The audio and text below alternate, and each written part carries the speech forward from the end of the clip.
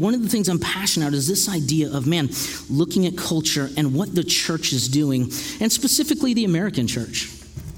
Thank you. I appreciate it, Bob. Let me get that. Specifically the American church. I don't want to speak internationally because I'm from America. Although most people think being from Alaska is international, I'm still American. And so that's what I want to speak into. And one of the things that I've noticed about the American church is, especially being, West, East Coast kind of deal, is we're divided. The church is divided. The people are divided, right? I look at our culture politically, right? I'm not going to get into that, but we know we're divided.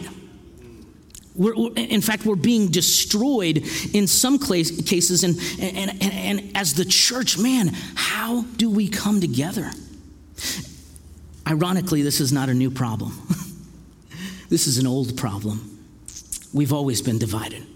And Paul speaks into it. So if you have your Bibles this morning, I want you to go ahead and open up to, we're going to do kind of a case study of the book of 1 Corinthians. This was a letter that Paul wrote to the church at Corinth. And they had issues, man. They had issues. In fact, some people may even call it the church gone wild, the church gone crazy. And here's the thing, as Paul gets into this, man, I want us to see. So we're going to be in a couple of different passages, and I normally don't like to jump around, but I only get to speak to you once. And so Bruno didn't want me to do a whole series on Corinthians and keep you here till 9 o'clock tonight. So, and I'm sure you're all like, thank you, Bruno, right? But I want us to start out with this. I want us to think of something as we get into this. If you ever get a chance to go onto YouTube, there's a video called The Battle at Kruger. It's a pretty old video.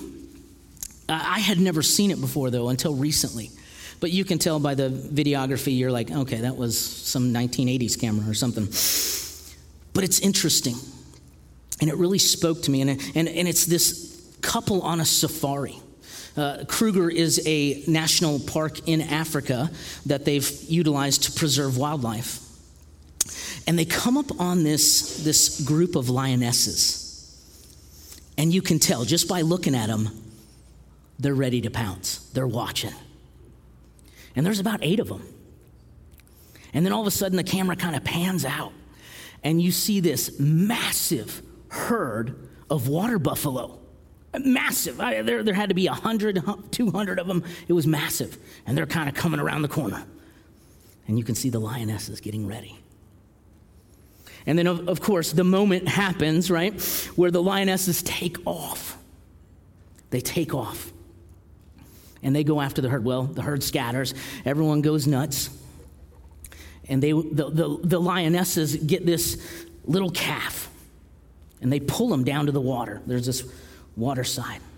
And there's about 4 of them. And if that's the end of the video, right, that's a really terrible story, isn't it, right? Thanks for telling us that. But here's what happens.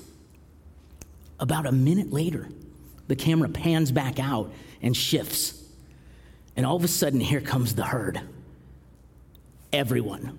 And you can tell, especially the bulls in the front, they are like, they ain't messing around. They're coming for their kid. And so the lionesses, these 4 lionesses, man, they kind of bow up,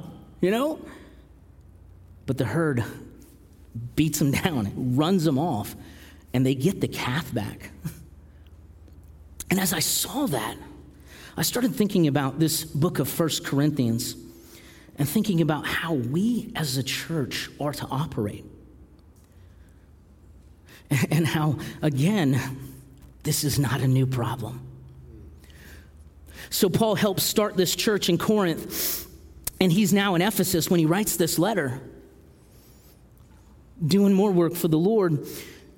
But obviously someone has told him, listen, we got some issues. And so I look at the church in America today, and I go, man, what can we learn from this? And so we're going to start in 1 Corinthians chapter 1, verse 10, where he says, I appeal to you, brothers, is it up there? By the name of our Lord Jesus Christ, that all of you agree and there be no divisions among you, but that you be united. Now listen, we got to be careful with Scripture because sometimes people like to cherry pick and they like to pull anything that they want it to say, right? That we all agree. This is not Paul saying we agree on everything, right? So if you like strawberry ice cream and not vanilla, that's okay. That's not what he's talking about here. It's not trite. This is important. This is foundational.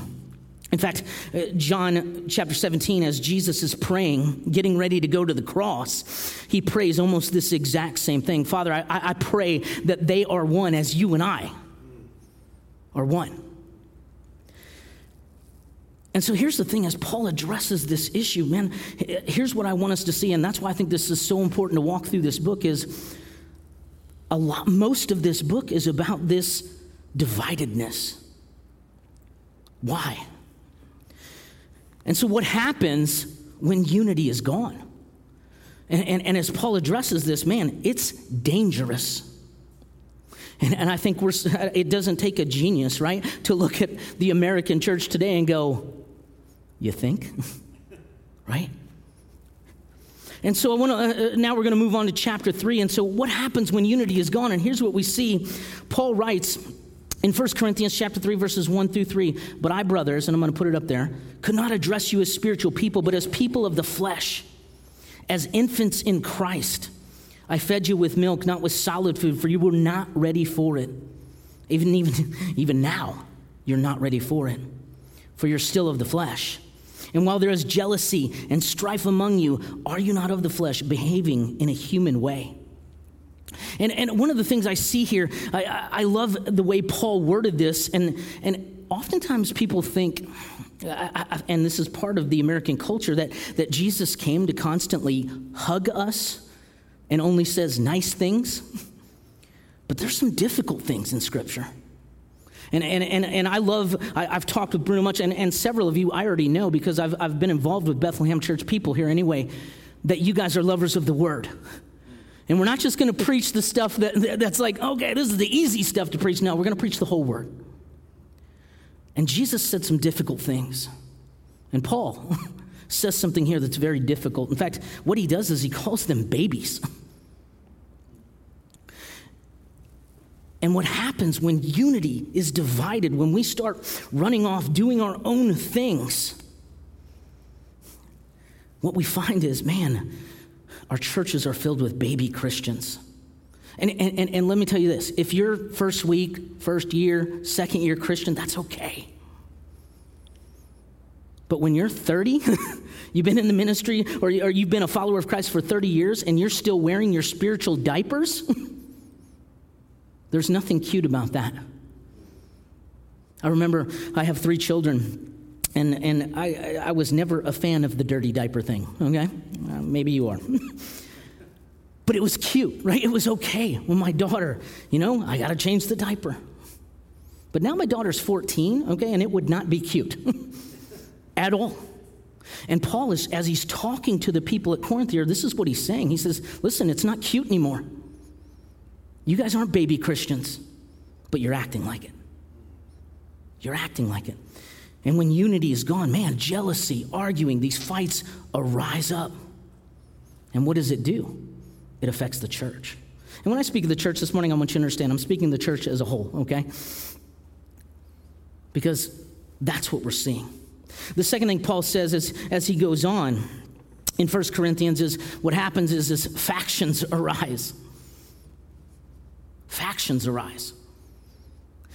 Take a look at the next part of that verse. He says, for one says, I follow Paul, I follow Apollos. Are you not being merely human? What then is Apollos? What then is Paul, right? Servants through whom you believed, as the Lord assigned to each. I planted Apollos watered, but God gave the growth. What does Paul say here? He says, listen, what are we doing? That's what I love about seeing things as they arise, and for us to be able to give you guys a break. That's what Paul's talking about here. He's like, listen, the factions are not going to help. Factions are going to do anything but break down. Now, listen, let me make this clear. Paul makes it very clear, right? This is about the cross. This is about the cross. He says, listen, Paul, listen, why are you arguing over the man you follow? We follow the cross. We follow Christ. He says, it's not about me. It's not about Apollos. It's about Christ. And sometimes we lose that, don't we? I know I do. I found myself in many instances in my own personal life where I'm trying to get people to, hey, let me lead the charge, right? Follow me. When it becomes about me, the cross is destroyed. And what brings us together is the cross.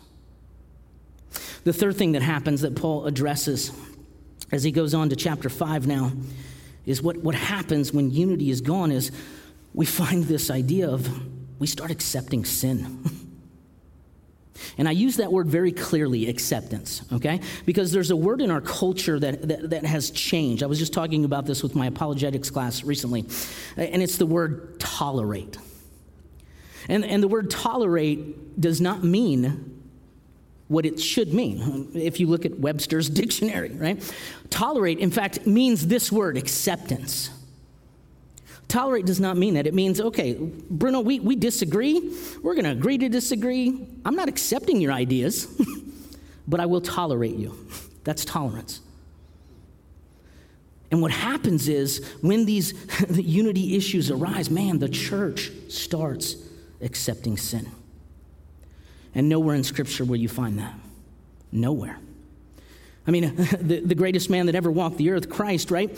He hung out with sinners, no doubt. And even oddly enough, sinners were very comfortable hanging out with Jesus. But never once did he embrace their sin. And so as Paul is talking here, he says, look, it's actually reported that there is sexual immorality among you. And of a kind, look at what Paul says here, that is not even tolerated among the pagans. For a man has his father's wife. So there's some crazy stuff going on here. He goes on and he says, look, for man has, and are you not arrogant? Ought you not rather to mourn? Let him who has done this be removed from among you. For though absent in the body, I'm present in the spirit. Do I need to go on? Sorry. Absent in the body, I'm present in the spirit, and as if present, I've already pronounced judgment on the one who did such a thing. When you were assembled in the name of the Lord Jesus, my spirit was present. So you see, Paul addresses this sin outright. He calls it out. And listen, I'm not saying this is fun conversation. It's not. I mean, one of my least favorite things is to confront people. But it has to be done, or it's dangerous to the church. I'm doing a series right now with my youth group called Difficult Conversations. And we just talked last week about Samuel. And if you don't know the story of Samuel, Samuel as a 12-year-old boy has to go to the priest Eli and say, God is going to remove the priesthood from you. And he's going to kill your sons. I can't imagine having that kind of conversation as an adult, let alone a 12-year-old boy. But as Paul's writing to this church, listen, this is not an easy conversation, but it is a necessary one. It's necessary. So the question is, now we've gotten through some of the hard stuff, right? And here's the beauty of the Word of God. Hebrews puts it this way: the Word of God is living and it's powerful and it's sharper than any two-edged sword. And that living part means, man, what's applicable back 2,000 years ago is applicable to today. And so what does Paul? Paul doesn't leave this church hanging. He doesn't just say, okay, this is what you're doing wrong. Good luck. He says, no, now listen, let's talk about what we can do about this. And so as he goes on, the question I think is begged is, how do we stay united as this church a whole, even being separate bodies in multiple locations all over the globe? How do we stay united? What's the advice that Paul gives us? And the first thing that I want to talk about is, first and foremost, we need to acknowledge our differences. We need to acknowledge our differences. He says this: for the body does not consist of one member, but of many. If the foot should say, because I'm not a hand, I do not belong to the body, what does that matter? That would not make any less that part of the body. And if the ear should say, because I'm not an eye, I do not belong to the body. I'm not, sorry guys, I typically have a monitor over. Where are we at? Okay. Because I'm not an eye, I do not belong to the body. That should not make it any less part of the body. If the whole body were an eye, where would be the sense of hearing, right? If the whole body were an ear, where would be the sense of smell? But as it is, God has chose this, right? We are a single member. Where would the body be? As it is, there are many parts of this one body. And so Paul, as he's talking to them, he says, listen, we need to acknowledge our differences. And let me say this, as far as this is concerned, as far as acknowledging differences, I want to go back to that point before. I'm not talking about sin. That's not what I'm talking about. I want to be very clear on that. But here's the thing. God has made us different, right? God has made some hands, and we're going to talk about this in just a second. God has made some heads. But God has made us different. And it's okay to acknowledge that. And I think sometimes I think we're so fearful to do that. I know I am. I'll be honest with you. My wife, she struggles. She does not like leaving the country because she can't speak other languages. And that it terrifies her. To not be able to speak another language, she's scared to death of that. Communication, right? But God has made us different, right? From all over the place. And again, let's go back to the cross, right? That's what unites us. But we also have to acknowledge these differences. It's okay. It's okay. The second thing, as you saw up there, is we got to do this. And this is, I think, one of the biggest problems with the American church is we got to admit we need each other. America, there's so many pros to individualism, but there's also some very big cons. Very big cons. And when you look at the early church, when you look at what Paul is writing, he says, listen, we need each other. The Christian walk is not designed to be done alone. It's not. It never was. It never was. And so Paul, take a look here, as he says, listen, the eye cannot see the hand, right? I have no need of you. Nor again the head to the feet. I have no need of you. On the contrary, the parts of the body that seem to be weaker are indispensable. Did you see that word there? Indispensable. Now, let's pause right there because I love this term that Paul's used, right? He uses this term weaker, the parts that seem weaker. And sometimes maybe we put it on ourselves. I don't know. I've been in this position where, man, can I really be a valuable part of this? What skills do I possess? What talents do I possess that I can make this work? I don't know. But Paul says, look, the parts that seem weaker. And so then we can turn this around too. And how many times have I also said, what good is that guy? What good is that girl? And Paul says, listen, we got to stop doing that. We need each other. He says, on the contrary, right? The parts of the body that seem to be weaker, I love this word, are indispensable. Indispensable. That's a huge word. And on those parts of the body that we think less indispensable, and those parts of honorable, we bestow the greater honor. And our unrepresentable parts are treated with greater modesty, which are more presentable, which our parts do not require. But God has so composed the body, giving greater honor to the part that lacked it. I need you guys to hear these words because this is beautiful. So oftentimes in society, we look at ourselves maybe, or people maybe have put this moniker on us that we're nothing. And do you see the value that Paul is giving? He's going back to Genesis, right? That we are created in the image of God. And because of that, I have worth. indispensable worth. And that's huge. It's huge. The last thing that Paul says is we got to accept our role in the body of Christ. And this is a tough one. It's a tough one.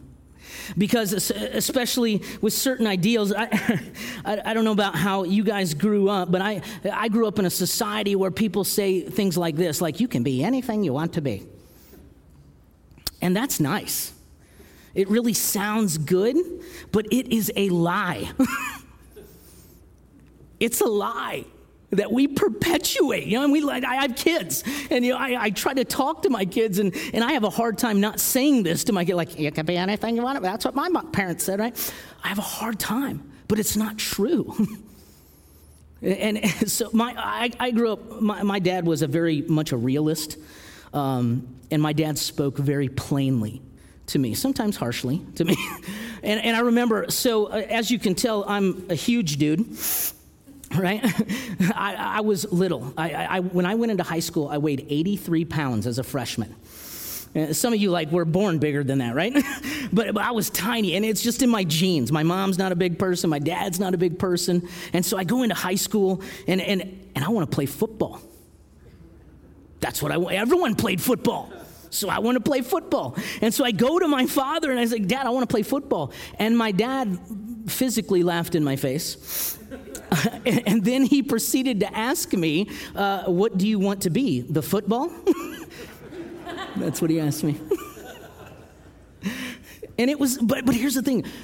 My dad understood that, listen, there's a guy that was on our team that weighed 350 pounds, He was 6'8", and I'm going to go up against him. I don't care how tough I think I am, right?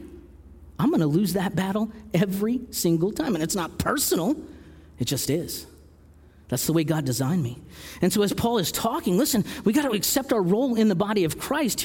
Look at what he says here in chapter 12. He says, now you are the body of Christ and individually members of it.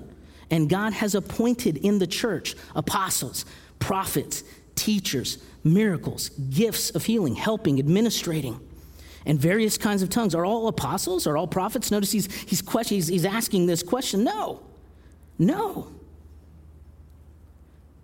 And as he's talking here, he's saying, listen, and that's okay.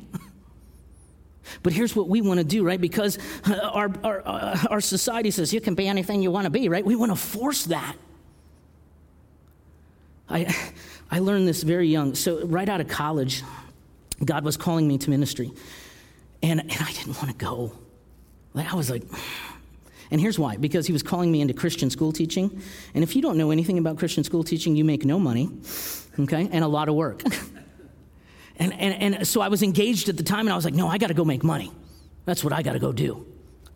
And so I decided that I was going to sell insurance. Nothing wrong with that. Except I was terrible. I was terrible. I could not sell any. I was a terrible salesman. I couldn't even, walking up to people and talking to them about this stuff it just wasn't me. And I fought it. And I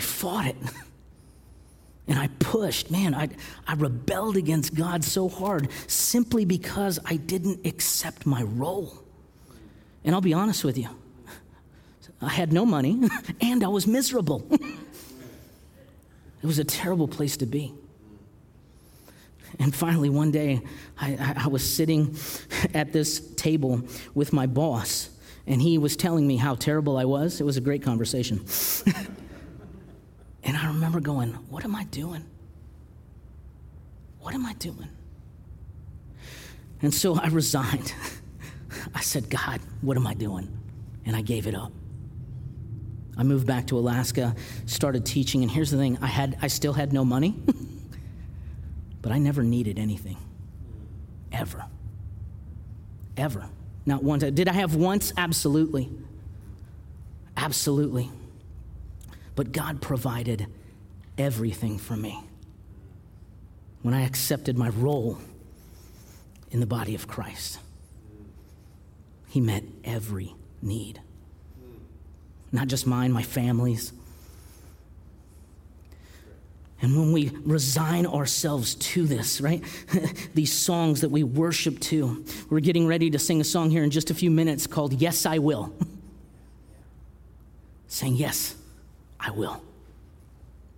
And I gave that illustration earlier about the herd, right? And I'm going to ask Toby to come on up. Toby's Kenny's son, as Bruno said earlier. And oftentimes what we do as a church, it's, sometimes it sounds so good, but I'm not so sure it is. And how many of you guys ever been part of a trust fall? Anybody been part of it? You know what a trust fall is? Okay, so a trust fall is you're going to do something crazy. You're going to stand on a podium and you're going to fall backwards and you're going to pray to the Lord that these people are going to catch you. Okay? So Toby and I practiced this earlier and he didn't trust me. So we're going to try. But here's what I think sometimes happens as the church, right? We want to pull this move right here. We're really good at the church as far as this idea is concerned. So I'm going to ask you to do it, okay? Toby, go ahead. Boom. We're good at catching people. And we're good at taking people down here, boom, and bringing them back up, right? And I think sometimes that's what we think the church is designed to do, to catch those people and bring them up. And not that that's wrong. But as we looked here, that's not what the church is designed to do. The church is designed to be right here. And so if Toby falls, where does he go? Right here. Right here. And so thanks, buddy. When we're functioning, as Paul is talking, we're unified and we stand together. We're like that herd, right? We're like that herd. Because here's the thing. Peter says it this way, right? The enemy is a roaring lion, and he is seeking who he can devour. But when we're together, nothing can stop us. And we keep each other from falling. Amen? Amen. Heavenly Father, God, I thank you for who you are. God, you've been so good. Father, first and foremost, just want to thank you for the pleasure of being here at Bethlehem Church, God. What a blessing it has been. And so, Father, I pray that we were a blessing to them. And that it was your words, Father, that we heard. Father, I pray that we take them to heart, that we seek to be the church you've designed us to be. And Father, that we always are unified under the cross. In your precious Son's name I pray. Amen.